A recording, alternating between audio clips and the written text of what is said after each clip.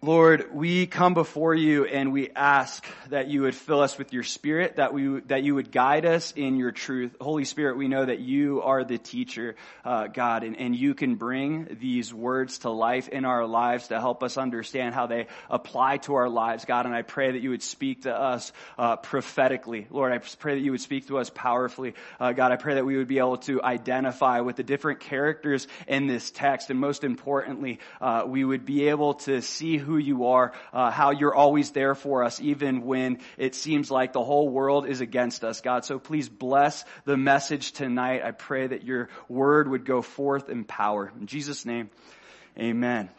So, if you recall, we've been going through 2 Samuel. Where we're at right now is this strife, this issue, this rebellion of Absalom. He's come against his king, against King David, his father, and he's literally taken the throne. He's crowned himself king.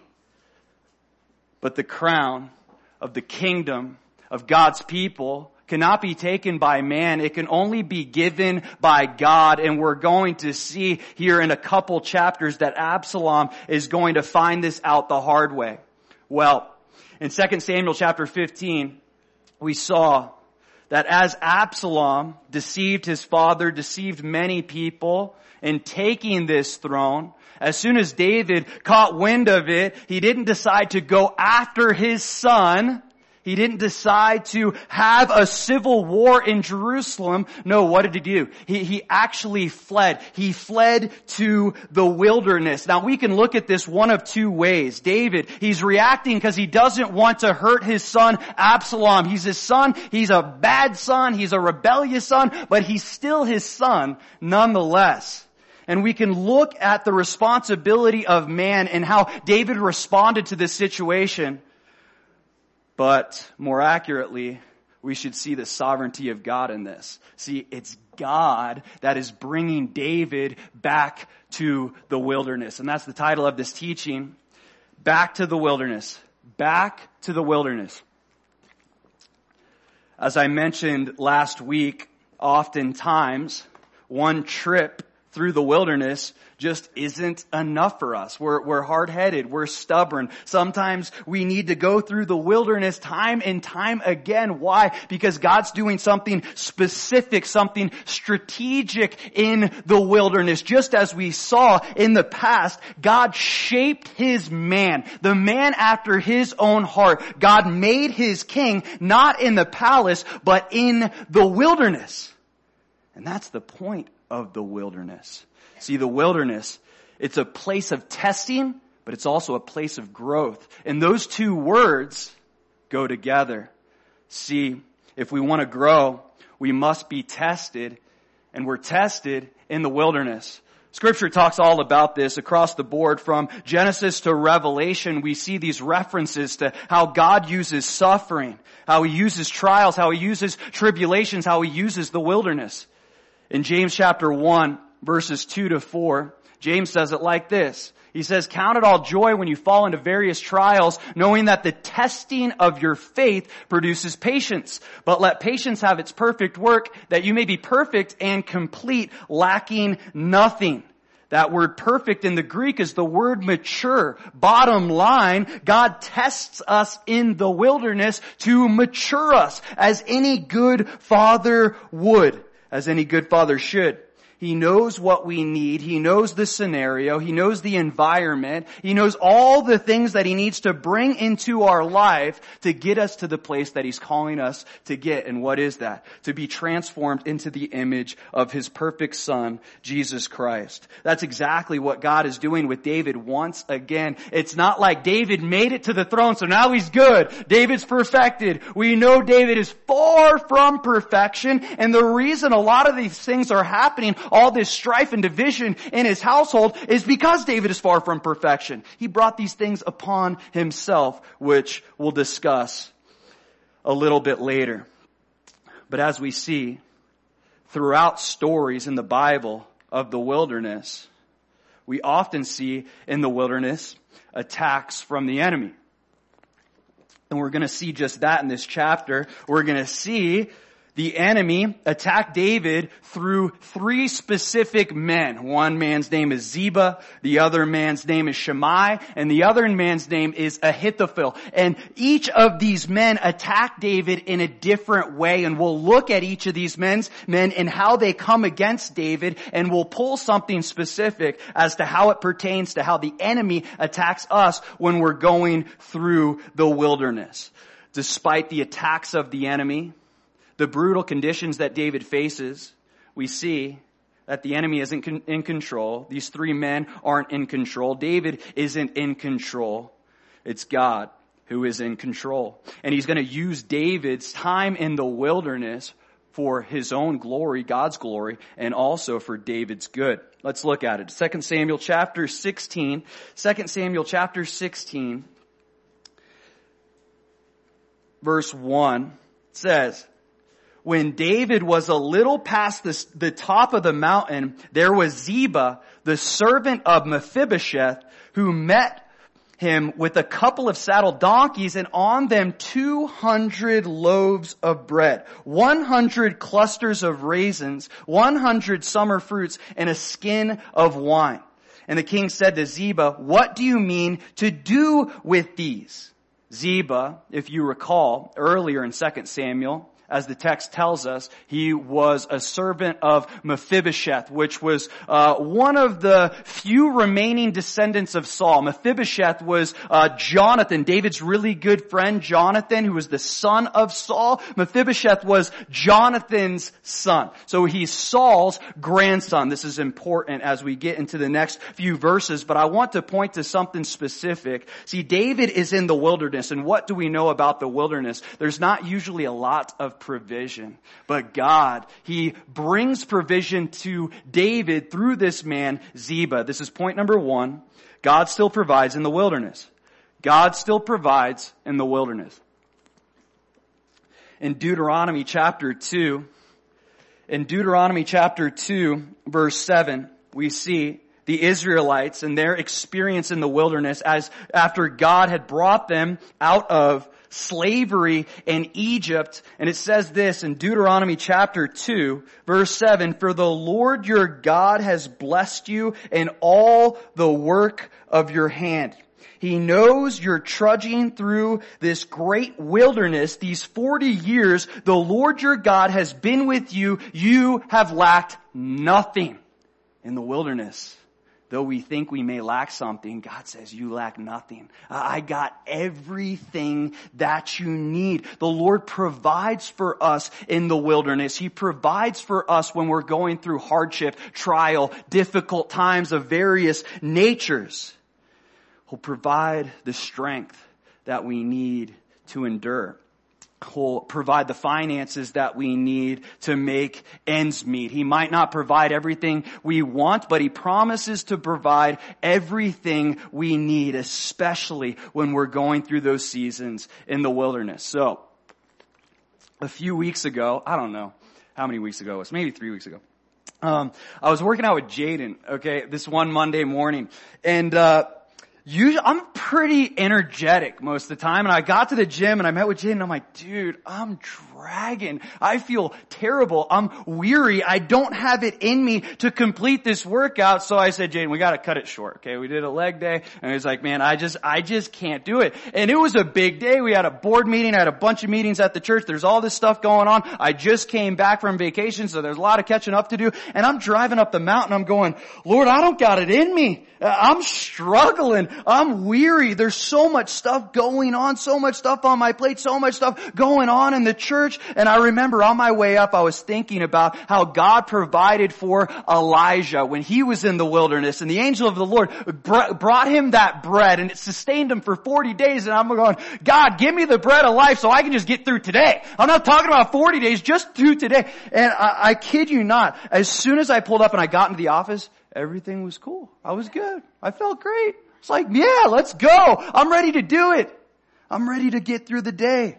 See, God provides everything we need when we're going through it, whether we're struggling with weariness or busyness or death or some type of physical affliction. He will provide for our needs. Now, God, He provides for our needs in the wilderness. Why?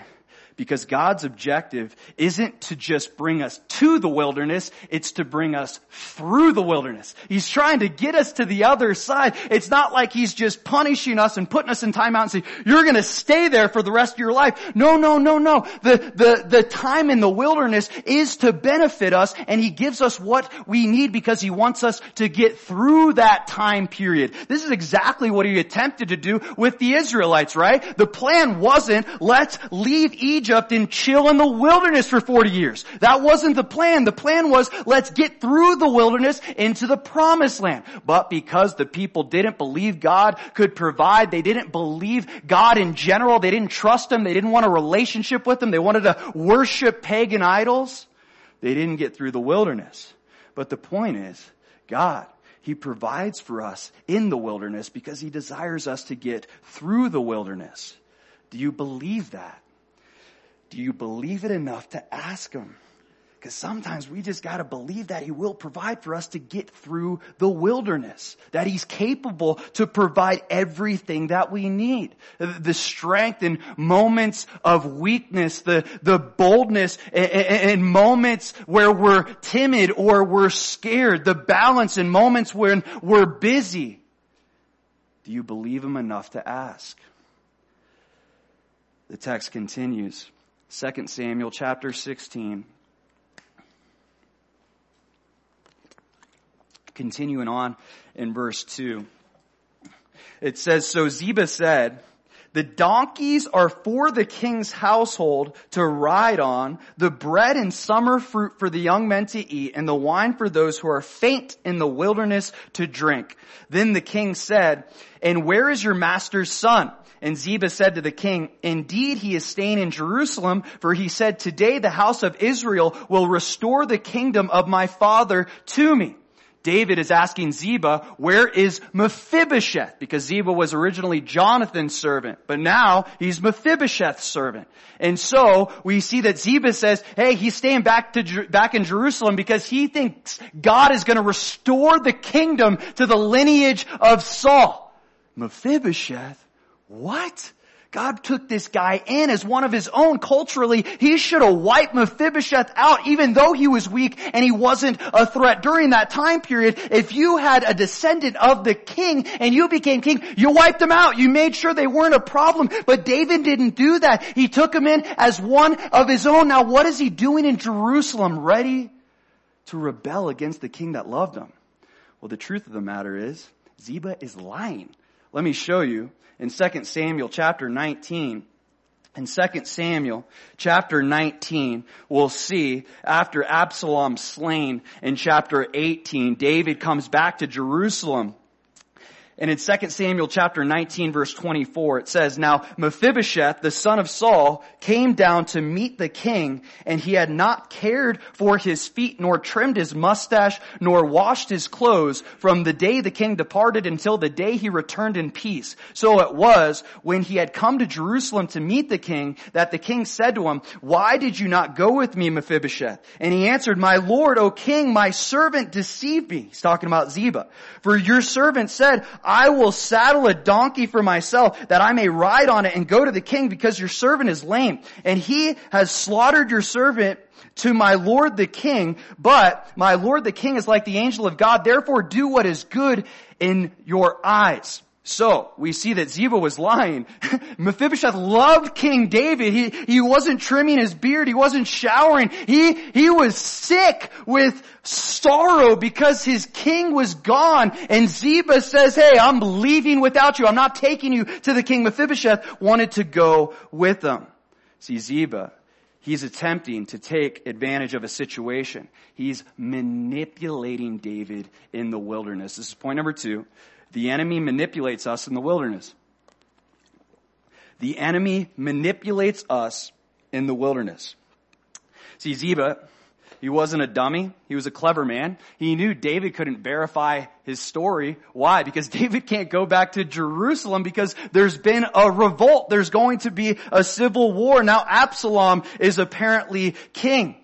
So Ziba just took advantage of the situation, and that's exactly what the enemy does. He uses the weakness of our circumstances all in an effort to deceive us, to trick us, to manipulate us. He does it with David. He did it with Jesus, and he'll certainly do it with us.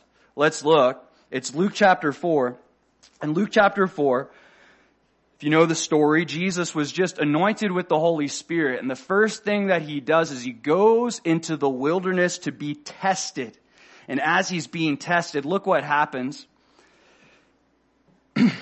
Just read verse 1. We'll start there. Luke chapter 4, verse 1 to get context. Then Jesus, being filled with the Holy Spirit, returned from the Jordan and was led by the Spirit into the wilderness, being tempted for 40 days by the devil. And in those days he ate nothing, and afterward, when he had ended, he was hungry. So, this isn't the beginning of his fast. This is at the end of 40 days, okay? So he's at his weakest moment. Look at verse 3. And the devil said to him, if you are the Son of God, command this stone to become bread. He was trying to manipulate Jesus. He was trying to get him to give into his flesh, the lust of his flesh. Even though he was fully God, he was also fully man. But we know Jesus, though he was tempted, he would never give into temptation. It wouldn't work for Jesus.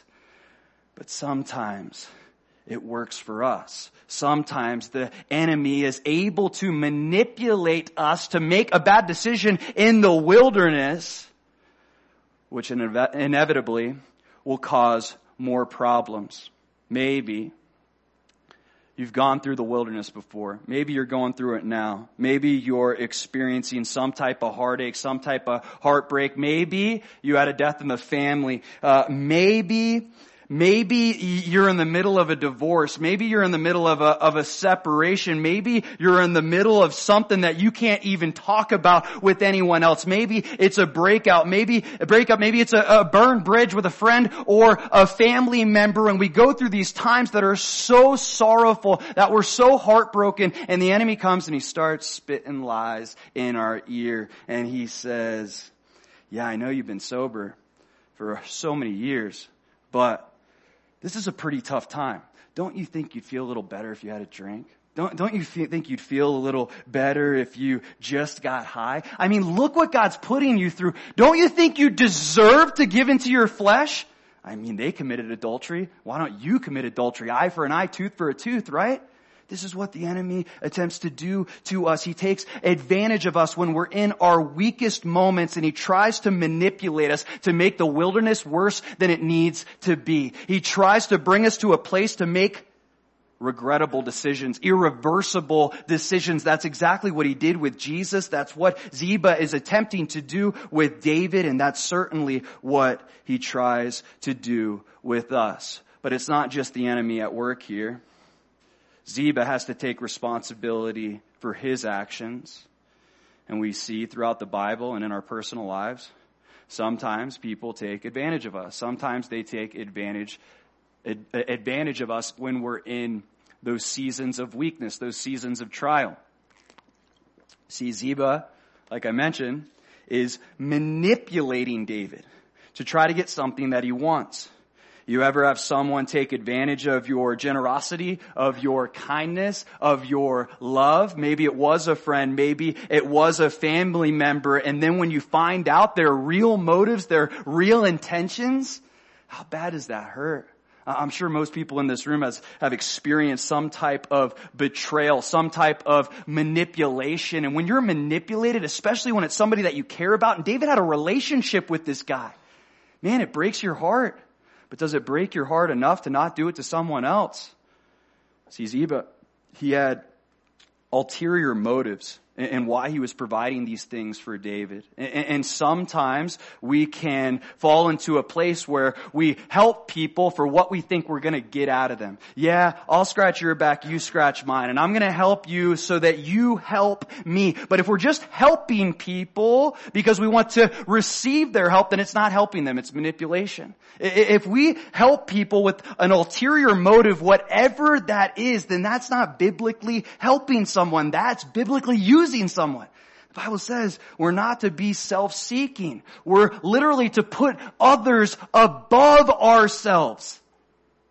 Ziba didn't do that. That wasn't the type of man he was. He's just trying to take advantage of David. So David responds. In verse 4, so the king said to Ziba, "Here all that belongs to Mephibosheth is yours." And Ziba said, "I humbly bow before you that I may find favor in your sight, my lord, O king." The manipulation worked. Because David wasn't able to verify this story with Mephibosheth, he just gave the property over to Ziba. Now, this is a great deal for Ziba. I'll give David and his men my provisions, but I get a property in place. It's like, yeah, I'll feed you if you give me your house. That's basically what's happening here. Yeah, no problem. I'll feed you and your guys, but I get the property of Mephibosheth. And David, he gives into it. Because he doesn't know. And we can't blame David for making this decision, but this was a bad decision. And this, as I mentioned, is what the enemy tries to do with each of us when we go through seasons in the wilderness. He wants us to make bad decisions. And sometimes what seems so right in the wilderness is actually so wrong. Why? Because we're going through seasons of trial and testing and we're not leaning on the Lord for wisdom. What is our initial reaction? It's to give into the flesh. It's to be reactive, not responsive. It's to make quick decisions. It's to make rash decisions. It's to make fleshly, emotional decisions. It's to make decisions based on how we're feeling in the moment and not on what God's word says or what he's telling us in the moment. David, he makes a rash decision. It seems right in the moment, but it's not the right decision. How do we battle against that? Even when we're forced to make spontaneous decisions in the wilderness, we always have to take that time to be patient, to pray, to seek the Lord. If you remember in Daniel chapter 2, right? He had a spontaneous decision he needed to make. The people were coming to kill him and all his friends if he couldn't interpret the dream and say what the dream was for Nebuchadnezzar. And what does he do? Hey, I know we got to make a quick decision, but give me a minute. Can I just pray with my friends and I'll get back to you tomorrow? That's exactly what happens. And God gave him the vision, he gave him the dream, he gave him the interpretation, he gave it all to him. But Daniel, he took that time, he sought the Lord. The text continues. 2 Samuel chapter 16, verse 5. Now, when King David came to Bahurim, there was a man from the family of the house of Saul whose name was Shimei, the son of Gera. Coming from there, he came out cursing continuously as he came, and he threw stones at David and at all the servants of King David, and all the people and all the mighty men were on his right hand and on his left. So, Shimei is a distant relative to King Saul. And this guy, obviously, as we'll see throughout this chapter, he has a lot of built up bitterness. He has a lot of anger. He has a lot of resentment towards David because he believes that David is not the rightful heir to the throne. It's supposed to go from family member to family member. That's what a kingship was. But all of a sudden, David, he's not part of Saul's family, kind of, because he married his daughter, but he's not blood. So he thinks, no. David took the kingdom in a way that was dishonorable. So he starts throwing insults at David. He's cursing at him. He's going to say all these nasty things to him, as we'll pick up here in just a minute. But I want to point out to you that David, as he's in the midst of the wilderness, as if that's not bad enough, as if being manipulated and deceived isn't bad enough, now he's being discouraged. This is exactly what the enemy does to us as well. It's point number 3. The enemy discourages us in the wilderness. The enemy discourages us in the wilderness.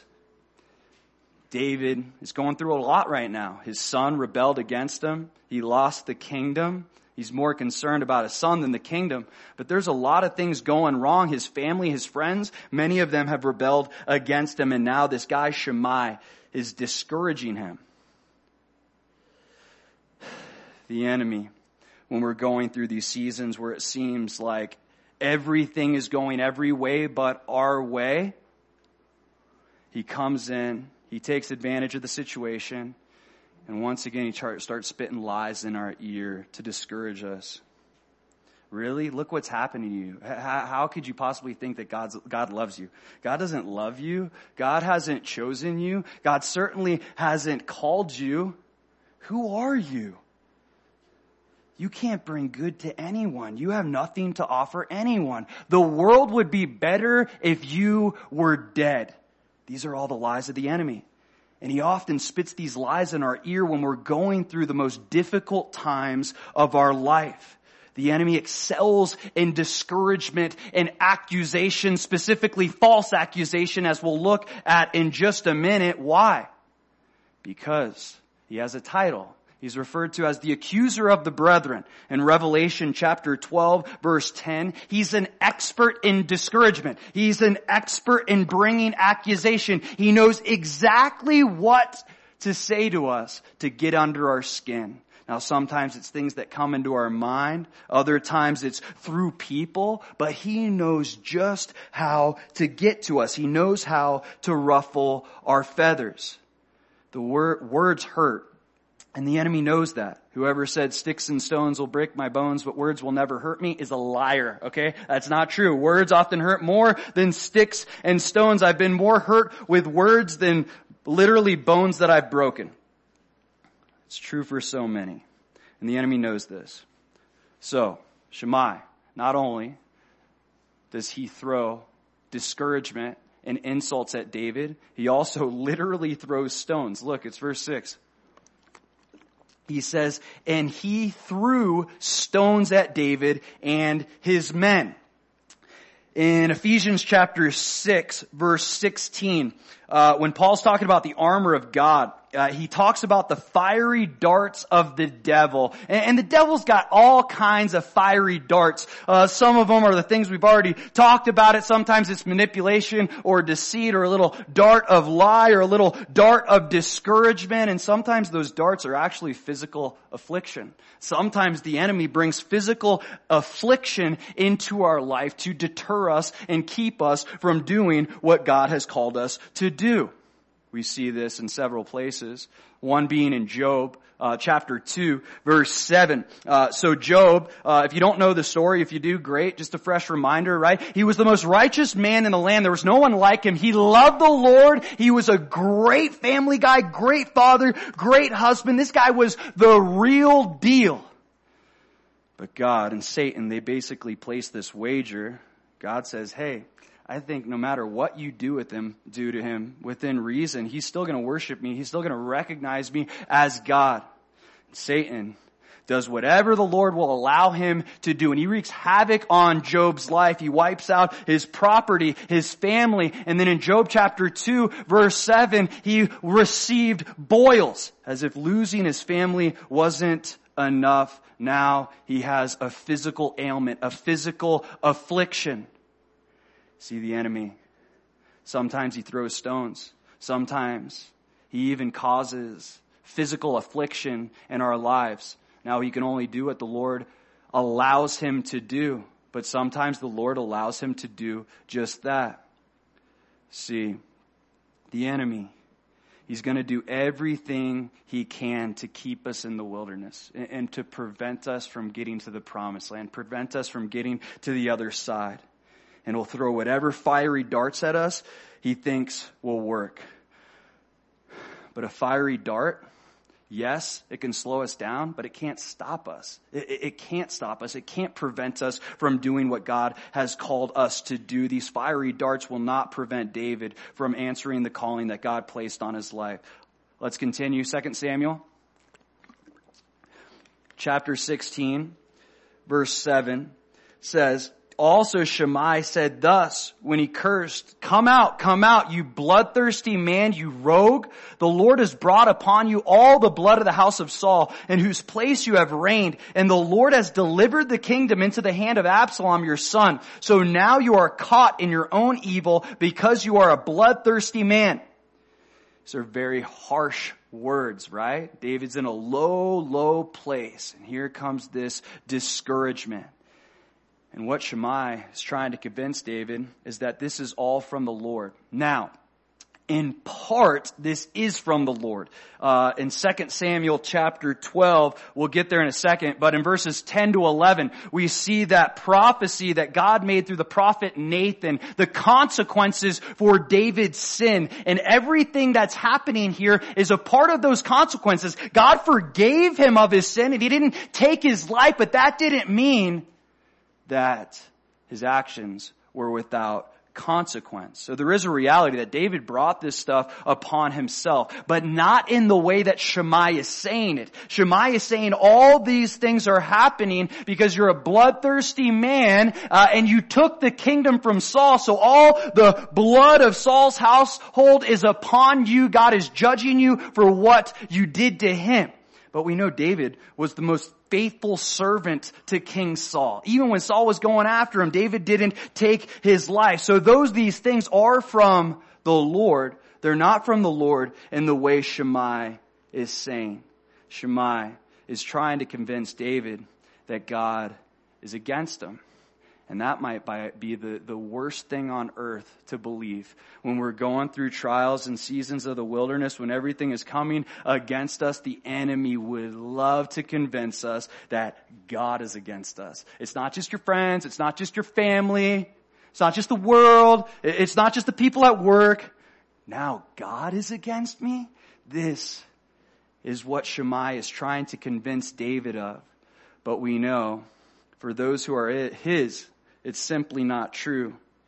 In Romans chapter 8 verse 31, it says, if God is for us, who can be against us? God is always for his children. Even when we go through these difficult situations, he's still for us. And David, because he has wisdom, because he knows his father, he understands that.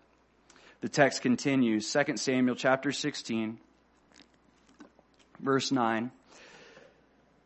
Then Abishai, the son of Zeruiah, said to the king, why should this dead dog curse my lord the king? Please let me go over and take off his head. I shouldn't be laughing about that. But this is the reality of David's mighty men. They did this with Saul as well. They're so loyal. They're so faithful. They're always willing to lay down their life for their king. The text continues, 2 Samuel chapter 16, verse 10. But the king said, what have I to do with you, you sons of Zeruiah? So let him curse, because the Lord has said to him, curse David. Who then shall say, why have you done so? And David said to Abishai and all his servants, see how my son who came from my own body seeks my life? How much more now may this Benjamite? Let him alone and let him curse, for so the Lord has ordered him. It may be that the Lord will look on my affliction, and that the Lord will repay me with good for his cursing this day. It's interesting how David responds. Because if David was the type of man that Shammai claimed he was, this bloodthirsty guy that just kills people for fun, Shammai would be dead already. But David proves that he's not the person Shammai says that he was in the way that he responds. David understands that this attack, at least in some way, is from the Lord. It's a test that God is using in his life to shape him, to mold him. And he says very logically, like, if my own son is coming after me, like, of course other people are going to come after me. This guy is a descendant from Saul. If my son hates me, then of course this guy who's a descendant of Saul is going to hate me. But David realizes that even with this attack, even with this discouragement, all these fiery darts, all these stones thrown, God is actually using all of this for David's good. And this is point number 4. God uses the enemy's attacks for our good. God uses the enemy's attacks for our good. If you've been with us on Sundays, we were going through Acts. Now we're in Galatians. Confusing you guys, just throwing things, in there, here and there. But as we're going through Acts, we see some central themes. And one of the central themes we see is every time we see a work of God, what do we see? It's followed by an act of the enemy, only to later be followed by an act of God. And we see every time the enemy comes against the church, God does something, right? What the enemy is using to beat down, God is using to build up. He's using those attacks to grow the church, just as God uses those personal attacks on us to grow us. It's often hard to see goodness coming from spiritual warfare, coming from trials, coming from tribulations. But God promises that He'll bring goodness out of everything for those who love Him and are called according to His purpose. He says that in Romans chapter 8, verse 28. That's a promise from God. We can believe it or not, but it's a simple truth. Now, the other side of that, we might not always see the goodness right away that God's trying to bring into our life from whatever attack may be going on in our lives. And we might not understand it fully until we see Him face to face, whether we die and go to be with Him or He comes back for us. But He promises, I'll make all things work together for good, even the worst things you've experienced, even the things you're going on right now. And I know you may not see it, but I promise it. It's going to happen. You can trust this word because you're mine. You're loved by me. I've chosen you and I have a purpose for you. And even the things that are happening to you are for my purposes and for your goodness. See, His promises should shape our perspective. His promises should shape our perspective. It's easy. It would have been easy for David to say, take the guy out or flesh out or whatever the case may be. But he was resting on the promises and character of his Father. Will you believe that God will use your trials for your goodness? Do you believe that? Is your perspective shaped by His promises or your circumstances? Because sometimes that can be really difficult. When you look at some of the worst things in the world that people go through, whether it's addiction or adultery or death, and just name a few, you look at some of that and go, really, God? This? You're going to use a death. You're going to use an addiction. You're going to use adultery. You're going to use this horrific thing that happened to me. You're going to use that for good. How can you possibly do that? Because He's God. Sadly, in the last, long time, but it's specifically the last 2 years, I can't tell you how many friends that I've had that have OD'd on heroin and died, that are dead now. And I look at that and I ask myself, that God, how could you use this for good? And we don't know if they were His. And there's context there with Romans chapter 8, verse 28, because He's talking about for those who are His kids. But when I look at those things and I ask God, death, suffering, all these different things, how are you using it for your children's good? I'll tell you, I don't know all the answers to that, but I will tell you one thing. When those things happen and I get those horrible, sad calls, I remember one thing, all that I have to lose. And at least that, I know it produces something good in me. Not that that's all the goodness God brings out of situations like that, but sometimes even just seeing a glimpse of goodness in what God is trying to do is enough for us to trust His promises that He's going to bring even more goodness from the trials, from the attacks of the enemy. The text continues. I want to reread that last phrase that David says here in verse 12. He says, it may be that the Lord will look on my affliction and that the Lord will repay me with good for His cursing this day. David knew that if he did what was right in the present, then God could take care of his future. He knew he still had choices to make, that it wasn't all over. He could have slain this man for speaking poorly about him, or he could have restrained himself and not had this guy murdered, and that's exactly what he did. Why? Because he still has hope. He still trusts his Lord. He still knows that God's word applies to him, even though everything is coming against him. And he also has hope that God can change the outcome of his circumstances. David knows why these things are happening. He knows that it's not because of what Shammai said. It's because of what God said through the prophet Nathan. But he hopes that God will relent. See, David had an understanding of God's grace. Even though David's sin brought this upon, David's own sin, he brought this upon himself. He recognized that God is still a gracious God and he can relent at any moment. The text continues, 2 Samuel chapter 6, verse 13.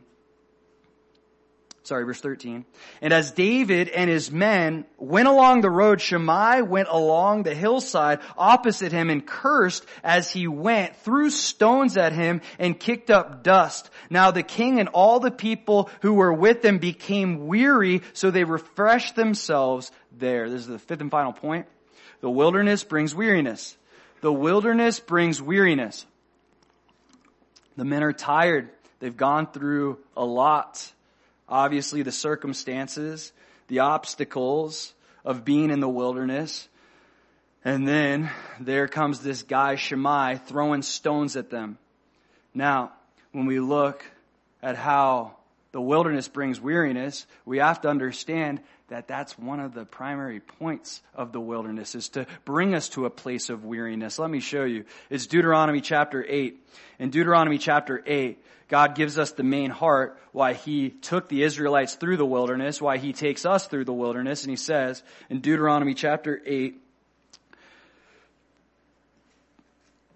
verse 1, he says, "Every commandment which I command you today, you must be careful to observe, that you may live and multiply and go and possess the land of which the Lord swore to your fathers." So he says, I'm giving you commands to set you up for success, to get you through the wilderness. Verse 2, "And you shall remember that the Lord your God led you all the way these 40 years in the wilderness to humble you and test you, to know what was in your heart, whether you would keep his commandments or not. So he humbled you, allowed you to hunger, and fed you with manna which you did not know, nor did your fathers know, that he might make you know that man shall not live by bread alone, but man lives by every word that proceeds from the mouth of the Lord." He tells him why he brought him through the wilderness. I brought you through the wilderness to test you, to humble you, to expose what's in your hearts. And that's exactly what the wilderness does. When we go through the wilderness, when we feel beat up, we feel beat down, we're weary, we're tired, what comes out? The real us. And it often ain't pretty. How do you act when you're tired? When you're, they say, hangry, right? When you're so hungry that it makes you angry. When all these things are going on in your life. How do you act? Because that's the real you. Who comes out in the wilderness, who comes out in the midst of weariness, is who we actually are. It's easy to, act like everything's together and seem to be filled with happiness and all these things when everything's going good. But what happens when everything's not going good? Who are you then? Because God's bringing that to your attention. He takes you to the wilderness to bring you to that place of weariness, to expose what's in your hearts. This is who you really are. And these are the things that need to change. I want you to be able to see this, but without growing weary in the wilderness, you'll never see this. And if you never see it, we'll never address it and we can never grow. God brings us to that place of weariness to humble us, to expose us. And I'm the first one to admit, you don't want to be around me when I'm really tired and I'm hungry, right? But that's the real me coming out. It means things need to change. He's bringing that weariness to bring us to that place of weakness. Why? It's what Paul said in 2 Corinthians chapter 12, verse 9. Jesus said to him, Paul was able to heal all these people. People would touch his garments and they would be healed. But Paul couldn't heal himself from his own infirmity. So he pleaded with the Lord 3 times that this thing might depart from him. A messenger of Satan came to buffet him. This was rooted in spiritual warfare, and God answered him. No, I'm not taking it away. Why? I want you to learn something. My grace is sufficient, and my strength is made perfect in your weakness. He was bringing Paul to that place of weakness, not so he would fail, but so that he would find his strength.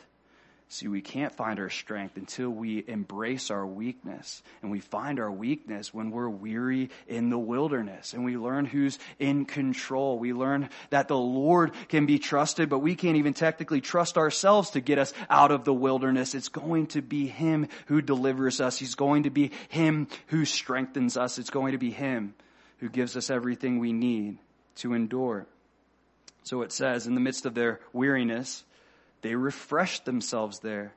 See, God will strengthen us and He'll refresh us in the wilderness. He brings us to that place of weariness so that He can strengthen us, so that He can refresh us. The text continues. This last section will be somewhat fast. 2 Samuel chapter 16, verse 15. Meanwhile, Absalom and all the people, the men of Israel, came to Jerusalem, and Ahithophel was with him.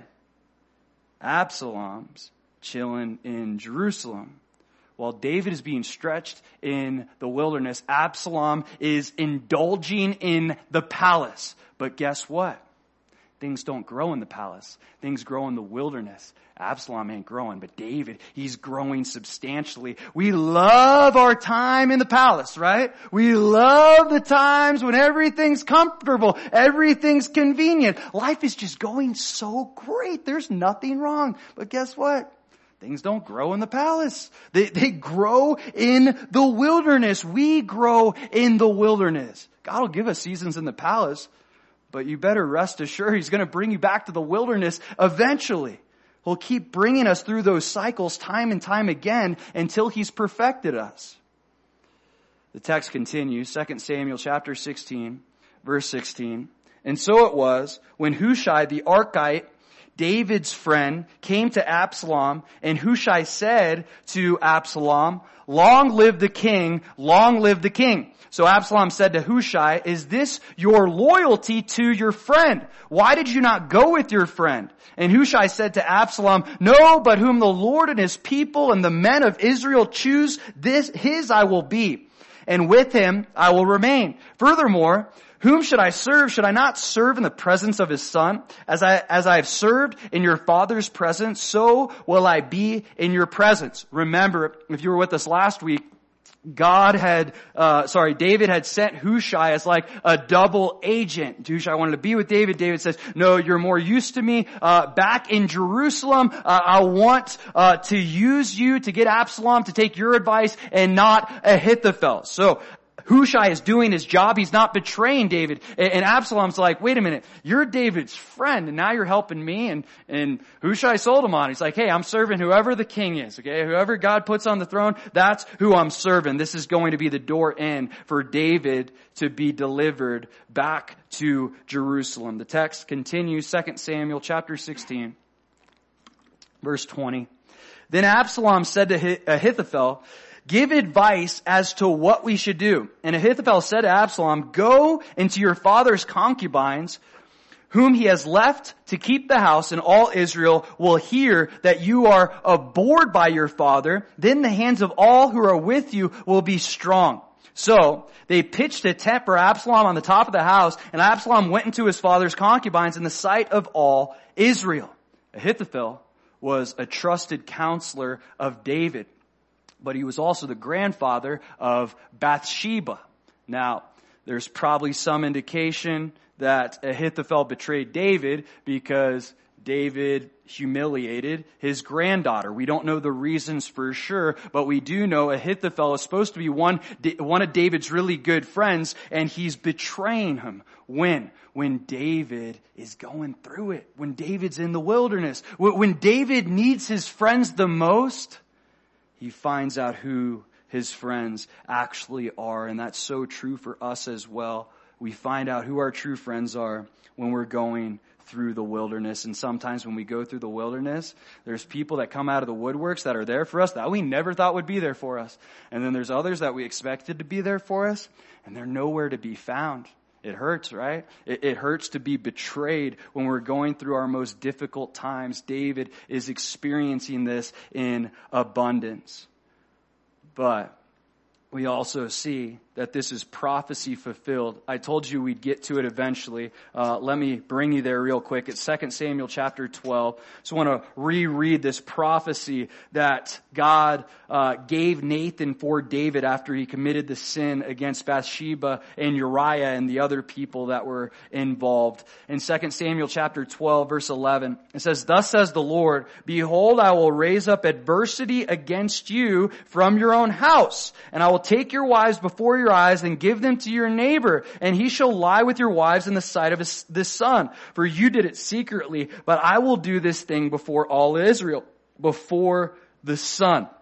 So we see this is being fulfilled here. Ahithophel, whether he knew this prophecy or not, we don't actually know. But he tells Absalom, hey, the 10 concubines that David left behind, I want you to sleep with them in a tent, but so that all of Israel knows who the man of the house is, who the king actually is. See, Ahithophel, he was trying to publicly embarrass David by making him look weak. And this is what the enemy does to us as well. He wants to publicly embarrass us. He wants the world to look at the church and say, they're weak. They're an embarrassment. They're a bunch of hypocrites. We see this all over the news, right? How often do you see a news anchor talk about like awesome things that the church is doing, right? Man, like they went on this mission trip and help all these people in this third world country are doing. There's great things for the community. They're doing awesome stuff for the people around the world. I don't ever see that, but you will see. If a pastor falls into sexual immorality or falls into sin, it's the first thing that they'll talk about, right? This is all based on the god of this world and the influences of this world. The god of this world wants to embarrass the church.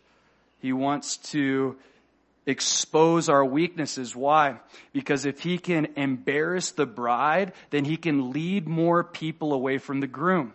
If he can make people look at the bride and go, dude, they're disgusting. They're hypocrites. I want nothing to do with them. Then they're not going to reach the groom. This is all a tactic of the enemy. Ahithophel is trying to embarrass King David so that people won't follow him. It exposes that he is weak. Absalom has the throne. He has the crown. He has the palace. And now he has David's wives. This is also a cultural thing that we've talked about before as we've been going through 1 and 2 Samuel. Kind of mentioned it earlier, but just a refresher. If you took the throne of another king, one of the cultural, I wouldn't say obligations, but things that people would do would sleep with the king's wives. That solidified it, that you were the man now. You took everything that he has, even his family, and often they would kill all of his children, at least the males. So this is what Ahithophel advised Absalom to do. 2 Samuel chapter 16, this is where we'll close, verse 23. Now the advice of Ahithophel, which he gave in those days, was as if one had inquired at the oracle of God. So was all the advice of Ahithophel, both with David and with Absalom.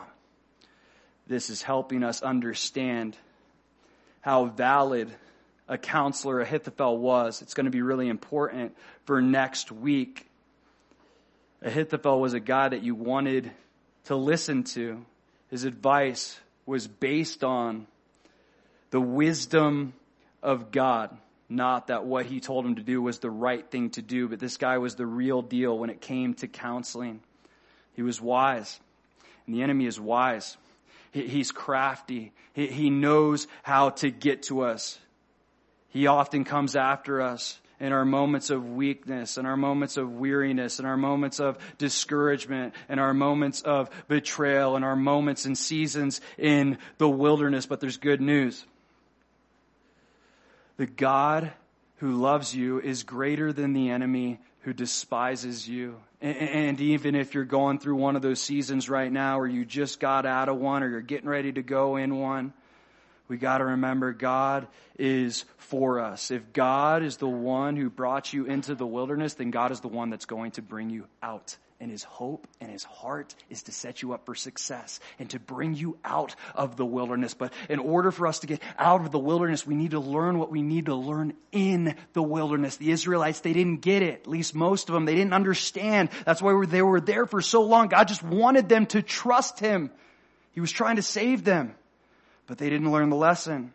So they stayed there longer than they needed to. God doesn't want us to stay in the wilderness for an unnecessary period of time. He wants us to stay there for the appropriate time, because He wants to bring us through. Let's pray. Lord, we thank You for Your word, and we thank You for this text, God, how You prove to be so faithful to David, even when it seems like the whole world is against David.